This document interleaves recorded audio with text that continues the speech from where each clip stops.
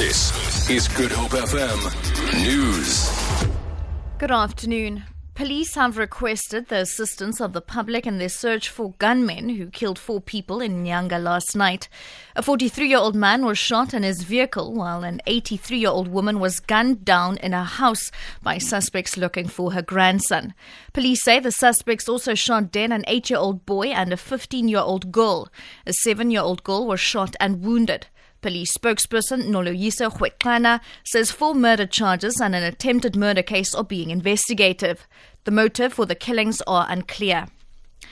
Czech fugitive Radovan Krečner's defense team says they might petition the appeal court in Bloemfontein following today's judgment dismissing the application for leave to appeal the conviction and sentence of Krečner and 5 co-accused.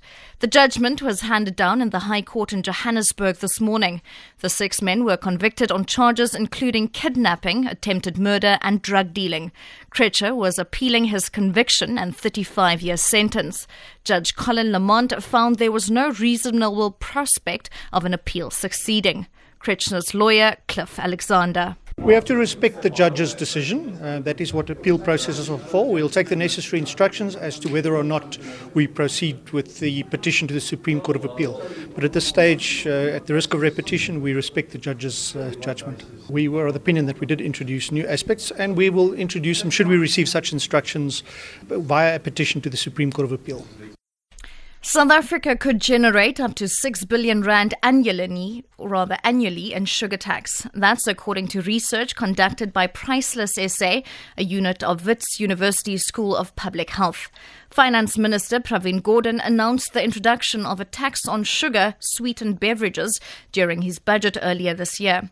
South Africa has a growing obesity challenge with close to 40% of women and 11% of men said to be obese. Professor Karen Hoffman is from Priceless SA. A 20% tax, our modelling shows that there would probably be about 6 billion rand in revenue annually from that tax. That can be used for many other very important purposes in South Africa.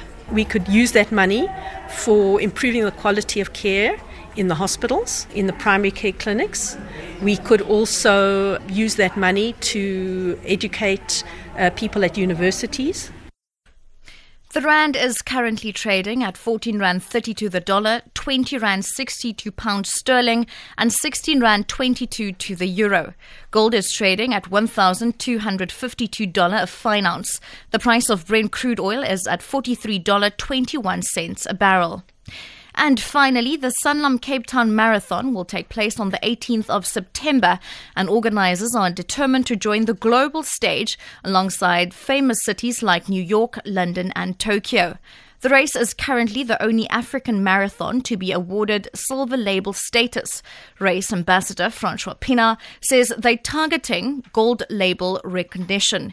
He says they're also aiming to get 20,000 participants in all categories, including the 42-kilometre main marathon. In 2 years' time, we already got silver IAAF status.